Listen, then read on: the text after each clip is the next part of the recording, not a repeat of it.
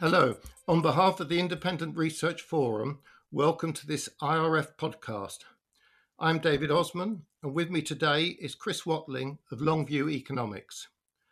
Our subject for this podcast is When Does TINA, There Is No Alternative, End?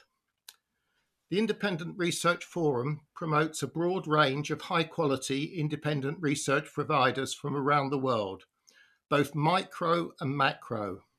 Some are sector-specific, some are country-specific, many are global, and all are investment-related. Now, many global investors have come to the conclusion that the equity markets are the best place to invest at present. This has been an important factor driving the rise in stock markets to higher and higher valuations in recent times. Will this continue? When will it end? What happens when it does end? To discuss these questions and other important issues, I'm very pleased to say that today we're joined by Chris Watling, the founder, CEO, and Chief Market Strategist at Longview Economics. Before founding Longview Economics in 2003, Chris Watling was a European economist and strategist at Cazenove, where he developed his proprietary risk appetite gauge models, which are also known as RAG models. When combined with the sell-off indicators, these RAG models have proved to be very successful in calling equity market direction and timing waves of risk aversion in global markets. Longview Economics is an independent global macro and strategy advisor boutique that is located in London. Their pioneering research approach brings macro and markets together, drawing on deep macro analysis of the most important global themes, cycles, and events in order to make actionable, often contrarian investment and trading recommendations. Chris, welcome. Let's start with a brief introduction to Longview Economics and the advisory service that you provide to institutional investors and private clients. Yeah, thank you, David. So in terms of what we provide, our interest is really global asset allocation and all things that feed into that. And we also think about short-term market trading of a whole variety of macro assets as well. But what do? We add up the macro, we think about the global economic cycle, we think about where the best place to invest money is across the globe. We have a lot of greed and fear models and all sorts of other types of models and ways of thinking about the global economy in terms of the credit cycle and the way the banking system works and monetary metrics and so on. And we add all that up and come with some conclusions on various timeframes. Actually, we like to think on, simplistically put, 2 week, 2 month, 2 year, and 20-year timeframes. So we have different products to cover all of those. Very interested in financial history and really just trying to help clients improve their performance, essentially, and understand what's going on in the world. So Chris, what is TINA? There is no alternative.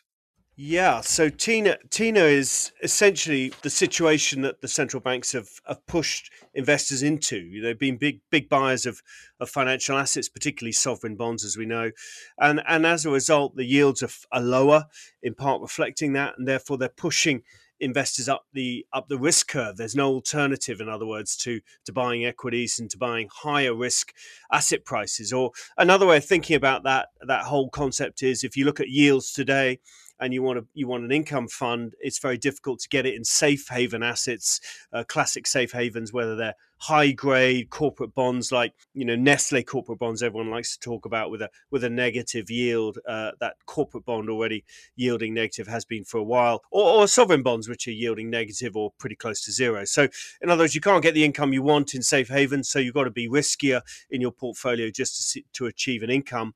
Or alternatively, in a balanced portfolio, you need to take on more risk to achieve the return that you want, given what's happened to sovereign bond yields as a result of what central banks have been doing and what they've been buying in financial markets. So what distortions has TINA caused that maybe are of concern? Well, I think there are enormous distortions in the financial markets and in the economy. Simplistically, from the economic perspective, we all remember doing economics at university, and Economics 101 was basically the banking system, the financial system is an intermediary, and it intermediates between lenders and borrowers. And if you're a lender, you expect to get some return for putting your money into the system and into the bank and depositing it at the bank, and therefore the borrower pays for that privilege of borrowing the money. But of course, as we know, the world is so distorted with ZERP and NERP and QE and so on that a lot of financial intermediaries are almost topsy-turvy. I like to think of it as, I always like to quote the White Queen in Alice in Wonderland, who mentioned that she could believe 6 impossible things before breakfast. And that's kind of how it's become over the last decade, as we've had this post-GFC financial intermediary situation and this extraordinary monetary policy. And we've got to the situation now where it is topsy-turvy economics. In other words, if you take out mortgages in countries like Denmark and Portugal, there are tens and tens and tens of thousands of people, mortgage holders, who are paid every month to hold a mortgage. The bank pays them interest, credits their account an interest amount every month because they hold a mortgage and because the mortgage rates are basically negative. So we do have this very topsy-turvy financial system. That's one of the implications of TINA. One of the other distortions of TINA is what you see in financial prices, that there's a whole weight of money that's distorted valuations in asset markets. And if you think about a stock market, it's really a combination of its earnings growth, its E, plus what its PE ratio does. And I think economists and market strategists for years have struggled to get to grips with what really drives the PE ratio. There's been various theories over the decades, including it's to do with the inverse of where inflation is and things like that. But I think the best theory is really weight of money and, in fact, liquidity. And you can see in the last decade post-GFC, there's been a very good correlation between the global stock market and the S&P 500's forward PE ratio and the amount of QE that's been done. So when QE is announced, the PE ratio rallies, and when it stops, it falls off and falls significantly. And there's a very nice correlation that's worked pretty well. Indeed, in taking that even further in 2018, when the Fed was doing QT, it was contracting its balance sheet. You had a very strong hit, of course, towards the end of that year to the PE ratio as well. So the distortions from liquidity have pushed up valuations to very high levels. You can see that on various valuation metrics, particularly standalone type PE ratios, rather than comparing equities to bonds, just looking at equities on a standalone basis. So the Shiller PE ratio, people talk about running at about 36, 37 times, only ever been higher briefly in 99, 2000. And in fact, that's the only time it's been higher in the last 140 years. Or indeed, you look at the forward PE ratio on the S&P 500 trading about 21, 22 times versus its sort of 50, 60-year peak of 24, 25 times in 99, 2000, and an average of 15 or so and a low of 6 or 7. So right at the top end of that range. And it's not just the US where valuations are expensive. You see that across a range of global equity markets. We track about 40 global equity markets and measure where their PE ratios are relative to their own individual history, and find that about half of them are in their top quartile PE ratio and many of them in their top decile. So it's not just the US, there's globally expensive asset prices. You get it in equities, you get it in fixed income, and you get in other parts of financial markets as well, sovereign bonds, of course, and so on. So the distortions are economic and they're in the financial markets. Since the global financial crisis, we've had nearly about 10 years of unconventional monetary policies. Are equity investors pretty much all in? Well, there's another way of thinking about it, and the short answer is pretty much. If you look at the flow of funds data in the States for households, and you look at their share of their financial assets that are in equities, you'll see that it's about 36, 37%, just depending on how you measure it. And it's rallied pretty hard. That ratio has moved up pretty meaningfully in recent quarters since the pandemic lows in March 2020. And is now really the highest it's been on record, which is all the way pretty much back to World War II. Prior peaks occurred in 2000, at the peak of the TMT bubble, about 32%. And then the peak before that was 1968 at around the a sort of 30-odd% mark. So we're the highest ever in 50 or 60 years. We've moved up sharply. It looks troubling. It suggests households are pretty much all in. Other ways of showing that are you can look at sections and sub-segments of the flow of funds and get similar sort of information out of that. So, yeah, I think households have been bullied up the risk curve. They're very committed to equities. And interestingly, after those peaks in 2000 and 1968, you basically had a secular bear bear market in US equities for the following 10 years, whereby US equities went nowhere in aggregate, with lots of volatility and some big down moves in the course of that 10 years. So we're record highs on household ownership of equities in the States. They are pretty much all in. You can also see that in some of the speculative trading as well. So yeah, I think that's a really important point, a really important part of what Tina has done and what this central bank policy has done in terms of bullying people up the risk curve and encouraging them to go all in on equities. And who else has been buying equities? Yeah, and of course, it's not just households. It's across a range of agents in the economy, if you like. Central banks across the globe, many of them have been buying equities, and I would say buying them with newly created money. This is the important point. Take the Swiss central bank. They print a lot of Swiss francs in recent years. They've sold them into the market and bought dollars to try and keep their Swiss franc currency from moving too high. So increasing the supply of Swiss francs to suppress the exchange rate. And of course, they end up getting dollars on the other side of that trade and wondering what to do with them. And part of what they've been doing them is parking them into a Swiss national sovereign wealth fund and buying US equities. So at one stage a few years ago, the Swiss wealth fund was one of the biggest owners of some of the biggest tech stocks in the States. And of course, they bought that all with newly created money. So there you go. It's another example of central banks creating money and pushing up valuations and adding liquidity to global markets and pushing up those risk assets. And of course, not just the Swiss National Bank, the Japanese, and then, of course, European Central Bank and other central banks have been buying corporate bonds. And on top of that, companies, cheap money, negative interest rates, zero interest rates have encouraged companies to borrow money cheaply and do some financial engineering, borrow money, build up debt and buy back stock. So they're benefiting from this cheap money, this TINA policy, this NERP and ZERP as well. And so that's another key part of the global economy where we've seen buyers of equities as a result really directly of the TINA-like central bank policies that we've been discussing. So when do you expect TINA to end and what happens when it does? Well, it's a great question. When do we expect TINA to end? And I think, well, if you think about why do we have TINA because of the way central banks are behaving. So the question is, what will change their behavior and push them to move beyond those policies, move beyond QE, start to raise interest rates. And in fact, we're starting to see that already now. In the last couple of weeks, we've had surprises from a couple of central banks suddenly stopping QE policies. The Bank of Canada last week did that and surprised markets with its suddenness. And clearly, a number of central banks around the world are starting to think about this, starting to raise interest rates. A lot of the second-line central banks are already doing that. So I think if you get a persistence of inflation, it will change the behavior of central banks.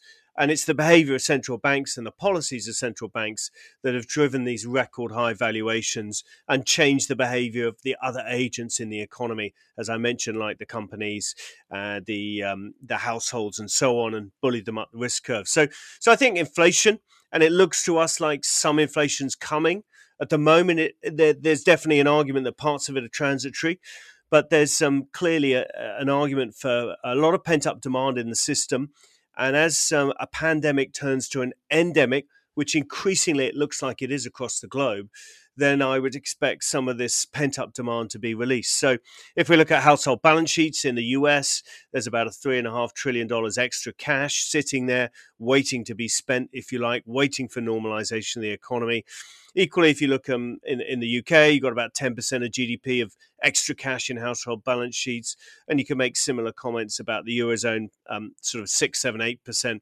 So there's a lot of cash sitting there waiting to be applied. And it's not just that. If you look in the West, the households have repaired their balance sheets over the last decade. So debt levels are down meaningfully. Consumer credit relative to GDP is down meaningfully. Mortgage equity withdrawal hasn't been a thing post-GFC until the last 12 months. And all these factors, I think, can come back. So there's pent-up demand. There's an argument the roaring 20s are going to return. And that'll see some pretty strong growth and a central bank that's has to respond to the inflation that it sees out there and change its behavior. So, and then the question is, well, what does that mean for financial markets? Well, financial markets I would argue that Jeremy Grantham's right. There is a major bubble in financial markets across the globe. There's been too much liquidity, too much cheap money, and we've had all sorts of extraordinary behavior in financial markets. A lot of people have been talking about whether it's SPACs or meme stocks or cryptos, and very expensive equity markets as well. So, Charles Kindleberger, the great financial historian, was pretty clear about what creates bubbles and what ends them. And in his view, in his study of financial history and bubbles through the ages, 4 things created a bubble and 1 thing ended it. And the 4 things that create that bubble are really cheap money. You get a large buildup of debt associated with that asset class. You get an expensive valuation, and then you end up with a really good story explaining away why it's different this time. Of course, it's never different. It's always the same in one sense. And the one thing that ends bubbles is the removal of cheap money. So I think when central bankers change their behavior, TINA comes to an end, the bubble will burst, and you'll get some pretty major downdrafts in equity and asset prices across the globe as they struggle with a lack of liquidity and the reduced liquidity. So it's troubling times upon us. I don't think we're quite there yet. It looks like there's a good 12 months to go. But I think what ends TINA is that changing inflation outlook and changing behavior by central banks. And when it ends, it's quite impactful, I think, on asset prices, which are very richly valued and therefore have a lot of vulnerability to the downside. So, given what you say about TINA and the continuing boom in the short term, what are your strategic and tactical asset allocation views? Yeah, so interestingly, despite our concerns about the medium term, which may be 12, 18, 24, 36 months, it depends on how things pan out. But despite our concerns about that, we are overweight risk on a tactical basis. That's more of a 1 to 4 month view. We have been for most of this year. It's been a good year in that respect, and we remain so into the Christmas period and potentially into the start of the new year. So tactically on side for risk and strategically as well. So our strategic portfolio is our global asset allocation portfolio. It's a recommendation across all key global assets and key geographies of the world. And we're overweight risk, primarily overweight developed market risk, particularly in the more cyclical parts of the developed markets, whether that's Japan or parts of the Eurozone or indeed the UK, which is a little bit more value/cyclical, and underweight the sovereign bond yields, because it seems to us, if we're right about this release of pent-up demand and strong growth as you normalize the economies post-pandemic, then you get bond yields backing up and money coming out of bonds and moving into equities over the next 6-12 months. So positive risk on a tactical and a strategic basis, but of course mindful of all the risks and the minefield out there that is TINA, and the day when eventually TINA will become a bit of an issue 12, 18, 24 months out from here. Chris, many thanks for this very interesting and informative insight into the advisory service that is provided by Longview Economics. If we had more time, it would be interesting to discuss in greater detail more of your tactical ideas and trading recommendations. The Independent Research Forum is offering a short trial to the Longview Economics service and can provide details of how to subscribe to the full service. More information is available from the Independent Research Forum on request. Thank you for listening to this IRF podcast with Chris Watling of Longview Economics. Thank you.